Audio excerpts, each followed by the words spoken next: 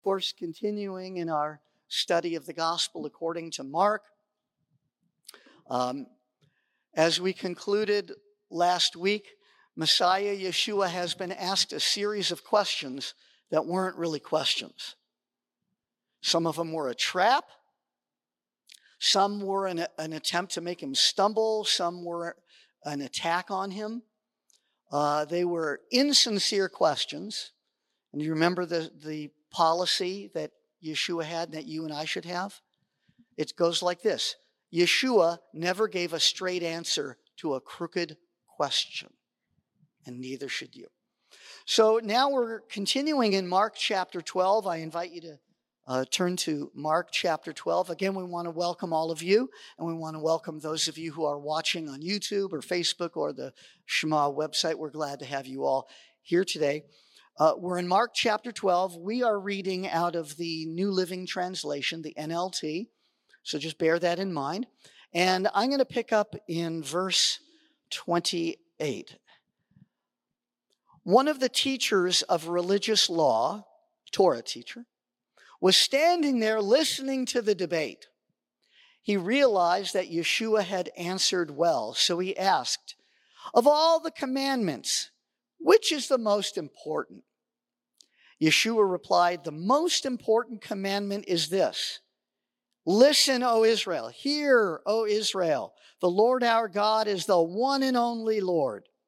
And you must love the Lord your God with all your heart and all your soul, all your mind, and all your strength. The second is equally important. Love your neighbor as yourself. No other commandment is greater than these." The teacher of religious law replied, "Well said, Rabbi. You have spoken the truth by saying that there is only one God and no other. And I know it is important to love him with all my heart and all my understanding and all my strength, and to love my neighbor as myself. This is more important than to offer all of the burnt offerings and sacrifices required in the law." Realizing how much the man understood, Yeshua said to him, "You are not far from the kingdom of God." And after that, no one dared to ask him any more questions. So the teacher of religious law, that means he was a Torah teacher. He was an expert in the particulars of the 5 books of Moses, the Torah. This kind of goes along with the parashah this morning. We need to be careful in the way we answer people when questions are put to us, because, and we need to not be hasty. We really need to be thoughtful in our answers, because frequently others are listening in to those conversations, right? There's a whole thing called the ministry of overheard conversation. You'd be talking to your friend, and there's others around, and you might emphasize the point, and the Lord was really good to me this week, right? Because they're going to overhear.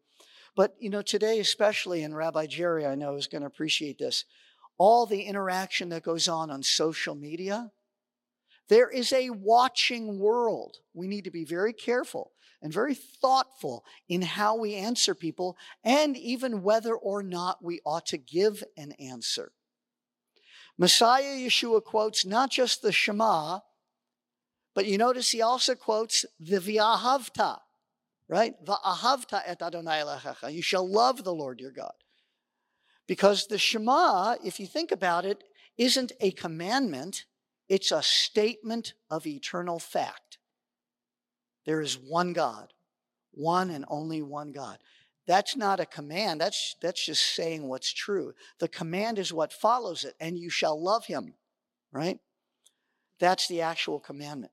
Now, neither Yeshua nor the Torah teacher negated the other 611 commandments. The rabbis have codified it into what are considered 613 commandments, 365 negative imperatives, 248 positive imperatives. But neither Yeshua nor the Torah teacher are negating the other 611. It's just that these 2 commandments, to love the Lord with all our heart, all our soul, all our might, and to love our neighbor as ourself, these are the bedrock of all of the rest of them. They're all either a horizontal thing about how we deal with one another or a vertical thing, how we are relating to our Father in heaven. Now, what's interesting here is the way the Torah teacher responds to Yeshua. He actually renders a judgment on Yeshua's teaching. Well said, Rabbi, you are right, and blah, blah, blah. If he knew who he was talking to, he would have understood what audacity, what chutzpah. Wow, you answered really well. You think? He's only the Lord of heaven and earth, that's all. But it shows that by rendering a judgment on Yeshua's teaching, the Torah teacher saw himself either as equal to or even perhaps above Yeshua. The Torah teacher affirmed that love for God and love for one's neighbor, it's more weighty than the sacrificial system, yet doesn't replace it. Warm feelings do not nullify obedience. Boy, how many times have you heard somebody say, oh, all of those, commandments and directives and all those things, it's really all about loving each other and being nice and kind to each other. Not quite. Not quite. Warm fuzzies are not a substitute for obedience to God's word. There are corollary passages. Those of you taking notes, it's always wise to take notes. Those of you taking notes, you'll want to jot this down. Psalm 40, verses 6 through 8. Psalm 51, verses 16 and 17. Isaiah 1, verses 11 through 17. And Hosea 6:6. I'm not going to repeat them because you can always go back and listen to this later. Why do I bring up those passages? Those passages deal with integrity versus religious observance. Those are all verses that talk about where the Lord may say something like, do I have as much delight in sacrifice as in obeying the voice of the Lord? Some rabbis have used passages like that to argue that, well, we really don't need to bring the sacrifices anymore. I mean, we don't have a temple, but God already said that he's not interested in the sacrifices. He wants a broken and a contrite spirit. There's a problem with that. God never said, I don't want those things. What he said is, I don't want hypocrisy. I don't want you bringing sacrifices and offerings and going through the religious pretense, and then you're living your life in a rebellious, sinful way. You're not fooling me. You may fool other people, but you're not fooling me. So he's looking for integrity. Note that Yeshua said the Torah teacher was not far from the kingdom of heaven. He didn't say you're in. He said you're not far. However much knowledge of the Torah you have, you still need to surrender your life to Messiah Yeshua if you want to enter the kingdom of heaven. All the knowledge of Torah in the world is not a substitute and will never replace the need for everybody, Jew and Gentile, boy and girl, black and white, slave and free, fill in the categories. Every one of us needs to transfer our loyalties to Jesus the Messiah. It is the fact of Yeshua's identity, not just as the promised Messiah, but also the Son of God, that Mark highlights. And this kind of transitions into the next segment. But before we go on, Rabbi Jerry, some thoughts about this section. The only thought I really want to maybe talk about for a moment is, the fact he says that he is not far away. And I think that's very important to understand. Well, why was he not far away? He was not far away because on an intellectual level, he understood these commandments were, in a sense, more important than the sacrificial system, which would have probably been shocking to some of the audience. But he is still not within the kingdom because he only addresses Messiah Yeshua as rabbi. And as you pointed out, in the way he conducts himself with him, he either thinks he's equal to or possibly superior to him. So for us, this is important, that intellectual knowledge does not get you into the kingdom of God.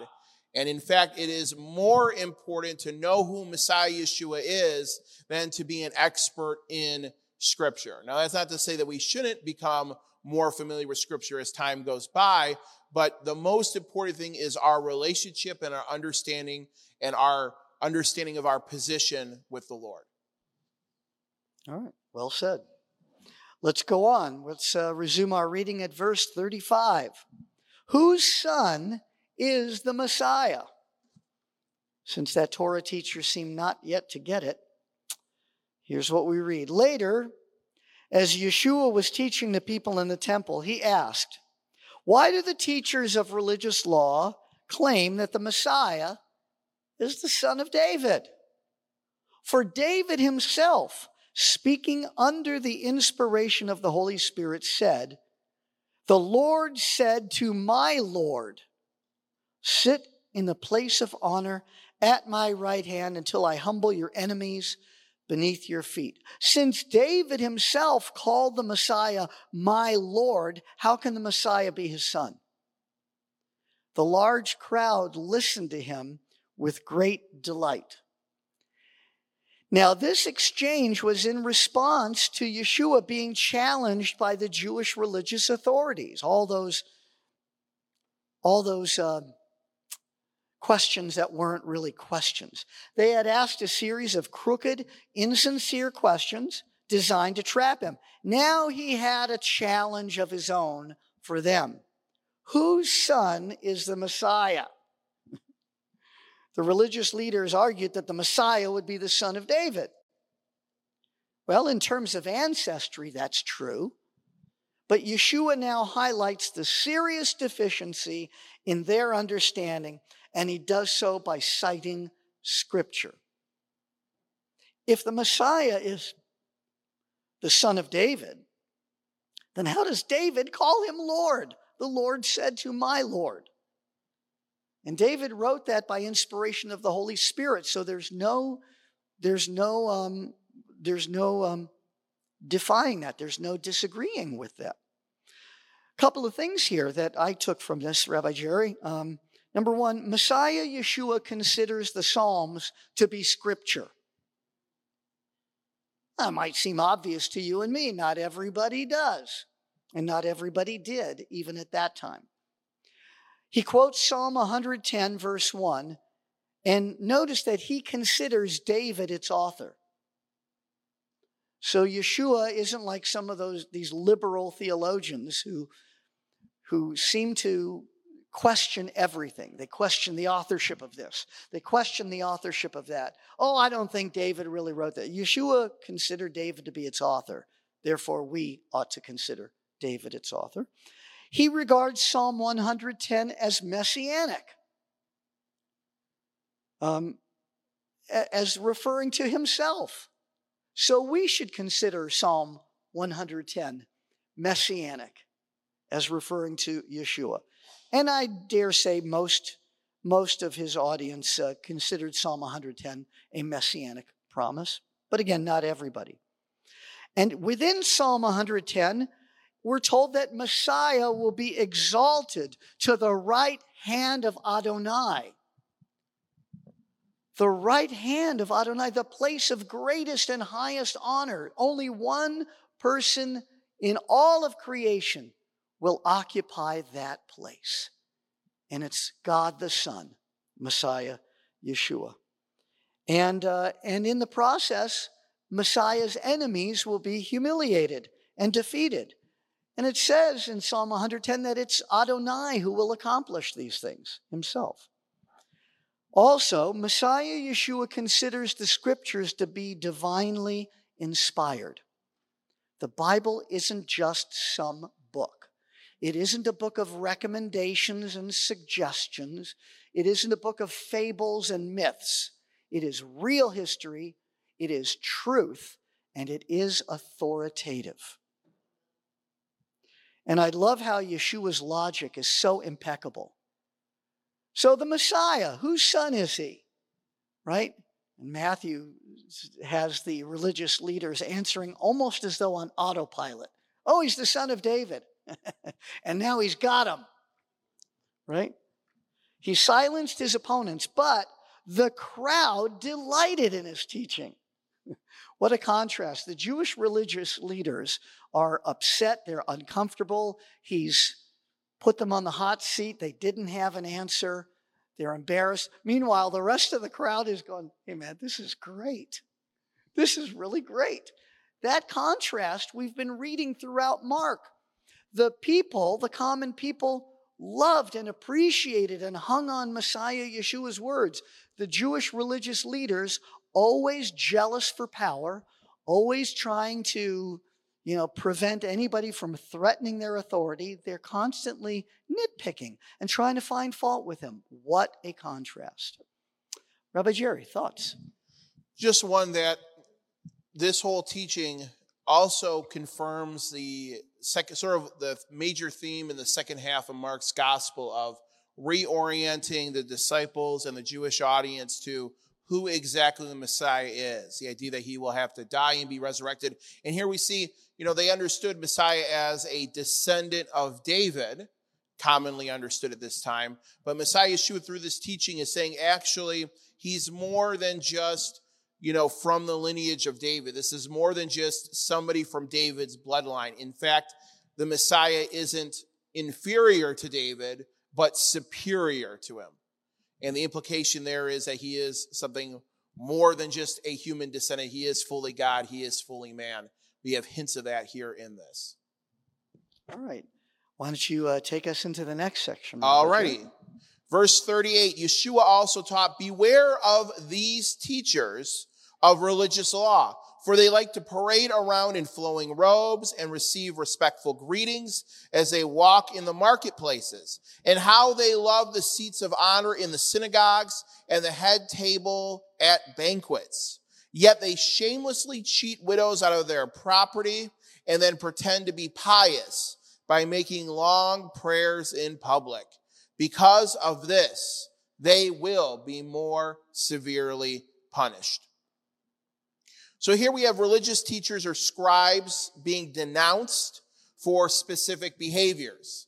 Now again, just like as he deals with the Pharisees and the Sadducees, he deals with them, particularly their leadership as a group. But as we've seen, they're not homogeneous, right? We see an example of a scribe in this very passage, or in this very chapter, I should say, that is not far from the kingdom of God, right?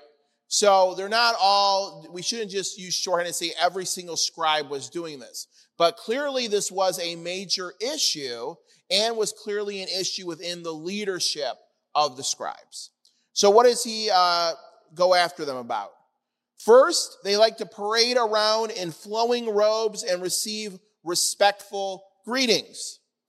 These robes would have drawn attention to them so that they stood out, right? So that you could easily distinguish them when passing through a crowd.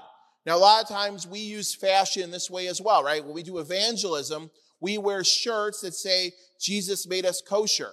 Okay, they're designed in such a way as to attract attention. A lot of people do this with their outfits.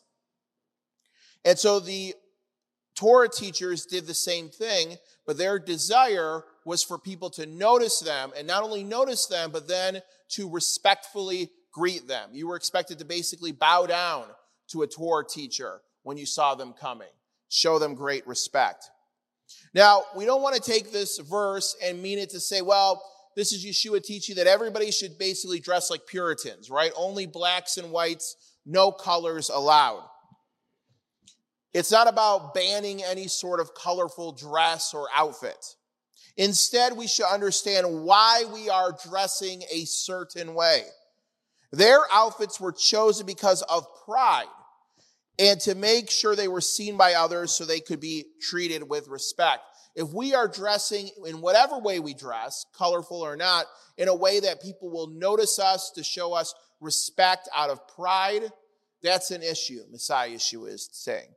Second, they loved seats of honor in the synagogue and at banquet tables. In the synagogue back then, as is today, the most important and prestigious seats are in the front. Now, we always joke here at Shema, and when you go to other churches, you see this as well. Everybody wants to sit not in the front, but in the back.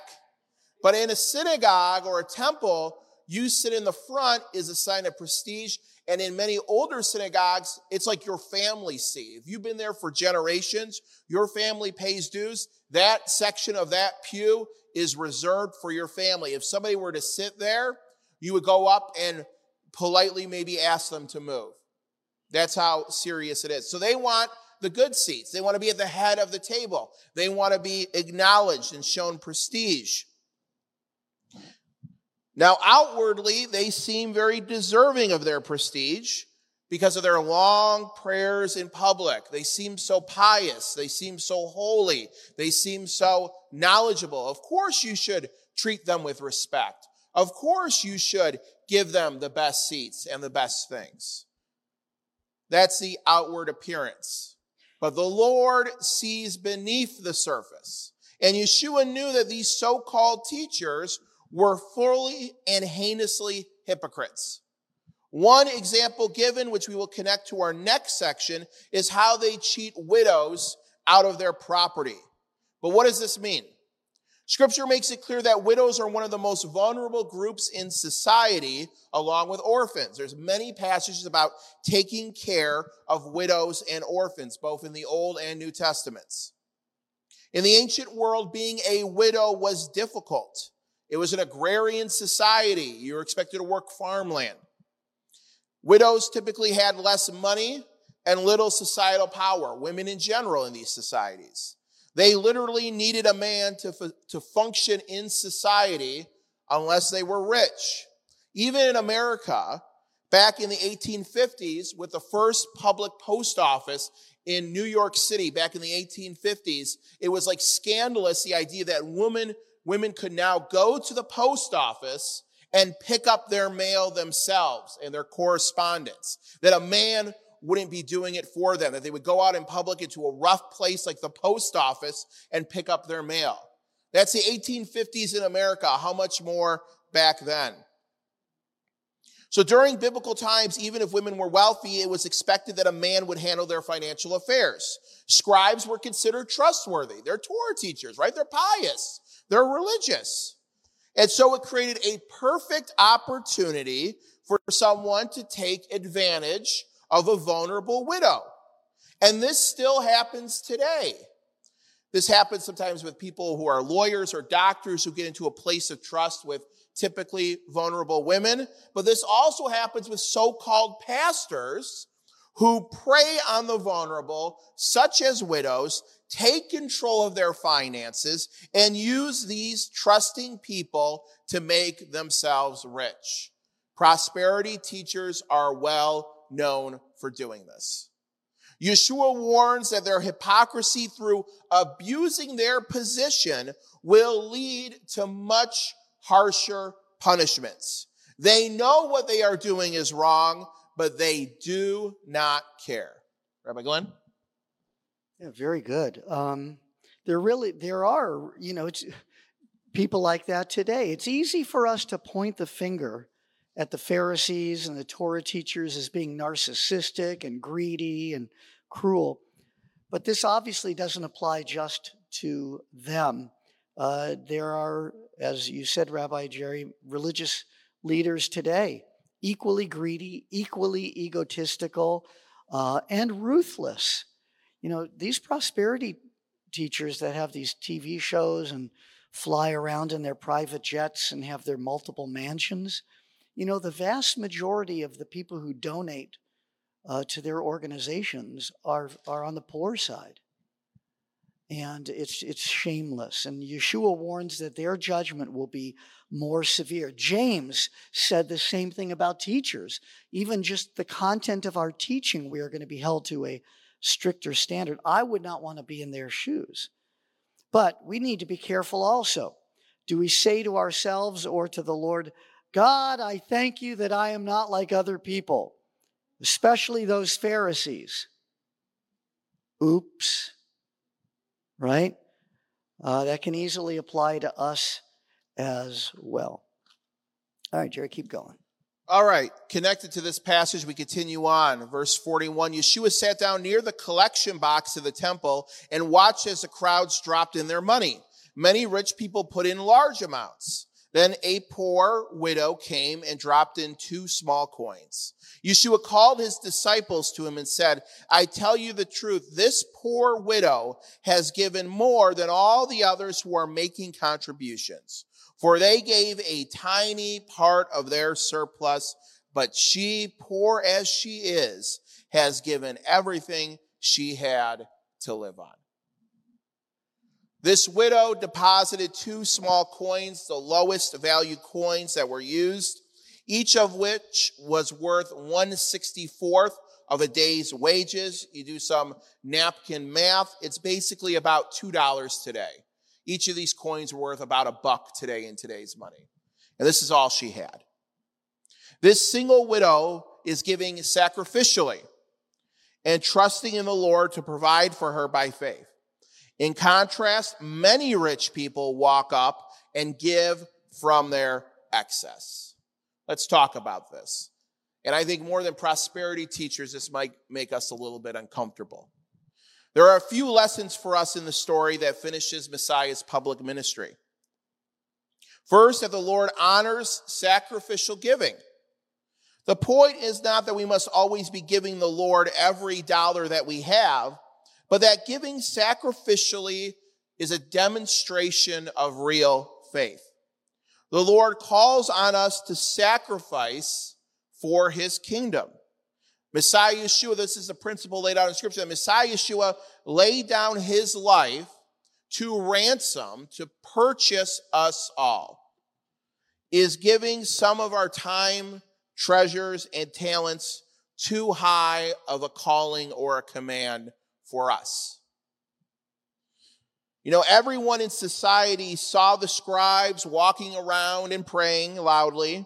People knew who were rich and when they were publicly giving large sums. The tzedakah boxes, there was basically, I think 12 of them according to the Talmud for different offerings. Several of them for these maybe benevolence, free will offerings, which is most likely what they were depositing their money into. This was done in a public way, giving large sums. They knew. Today in synagogues, this is true of a lot of synagogues and temples, those who give large sums get a nice large plaque. You go into most temples and synagogues, you see it's, the Weinstein Wing or the Goldberg Gym or something like that, or this fund in memory of this person. It always has somebody's name attached to it. Sometimes this is done in churches as well. People know who gives. But no one around, though, saw this single widow giving, except for one person, the Lord. The Lord saw this widow, and he sees each one of us when we give in secret, and is pleased not when we give from our excess, which is really another way of saying our last, but when we give from our best and our first, right? Giving from excess, this is tied to stewardship, right? So giving from excess means you have in some way, whether formally or informally, thought through your budget for whatever period of time you're thinking. You're saying, okay, I need this much money to do all these things. Okay, here's how much money I have, minus those numbers. Here's what I have left over. And from that excess, I will choose which and what to give to the Lord or to other groups as well. Instead of saying, well, maybe, the giving to the Lord should be part of the top of that number, not the bottom of it. That's what is really meant here, by sacrificial giving. And people, when we talk about this, get really wrapped up in numbers. But this passage tells us very clearly it's not about the dollar amounts. You didn't say, he says, because she gave 10%, or instead of 10%, she was giving 20%. Messiah Yeshua, the Lord, isn't worked up about the exact numbers. It's about her intent and her heart that she was clearly giving in a sacrificial manner. So that's a lesson for us. There is one other deeper lesson that ties this passage to the previous one and the next passage, which we're not going on to in Mark 13 yet, but talks about the destruction of the temple.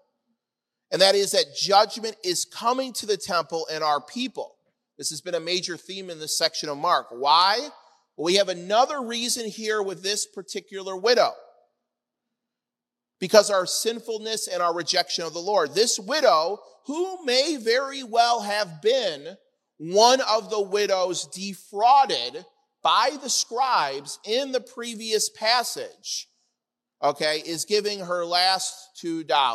Now, we can't say that for certain, and we shouldn't, but it is interesting these things are tied directly together.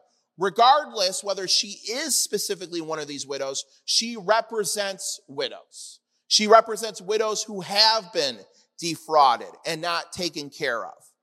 The Mosaic covenant strongly affirmed that widows were to be taken care of. And if you are an expert in the Torah and a religious leader or a temple person, you should be taking care of this widow. Their failure to do so, and not only not a failure to neglect them, they're neglecting them, but also exploiting them, is a sign that God's judgment is right to be coming soon. This is another reason why God is about to judge the temple and the religious leadership and all of Israel. This widow is the only one in this story with real faith. And the disregard leaders and people have shown her are a part of the reason why we're going to see that judgment in Mark 13. Rabbi Glenn? A lot of times pastors and Messianic rabbis are afraid to bring up the subject of giving or tithing or what have you, because they're afraid, people are going to get upset and then they're going to leave. My attitude is if people are going to leave because of something like that, it's the right people that left. But concerning this, she gave all that she had. There's a sense of recklessness, reckless abandon in her giving. God, I'm giving it all to you. I know you can take care of me. And there can be a joy in being a little bit reckless.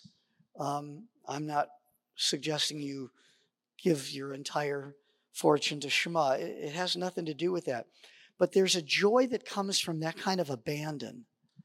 Moish Rosen once said that if you want to kind of kickstart your walk with the Lord and get a little extra jolt of joy, give something valuable away, or just give something that's very valuable away. And again, it's not the amount, it's the proportion, it's the heart attitude, and she's got the right attitude. And honestly, if you want to know a person's priorities, if you want to know what their values are, look at how they use their checkbook and their wallet. Talk is cheap. We can all talk a good Christian talk. But really, how a person uses their finances shows you where they really put their priorities. And so let's see. Also, don't call attention to yourself as they were wont to do. Give discreetly. It's enough that God knows. And I like how you pointed that out, Jerry. The one person whose opinion mattered took note of what this widow did. So rest assured that God knows, He knows the intent of your heart. Maybe that makes you uncomfortable at times. But sometimes it also gives you great comfort. No one else needs to know. It's enough that your Father in heaven sees what's done in secret. I like the way we switched things up years ago here at Shema. We no longer pass offering plates. There's a box back there. You give discreetly. Nobody else needs to know. And really, that's how it ought to be. But I want to be like her in being reckless, in just going overboard with trust in the Lord. Not easy to do. It's easy to talk about, not easy to do. Well, thank you, Rabbi Jerry. Thank you.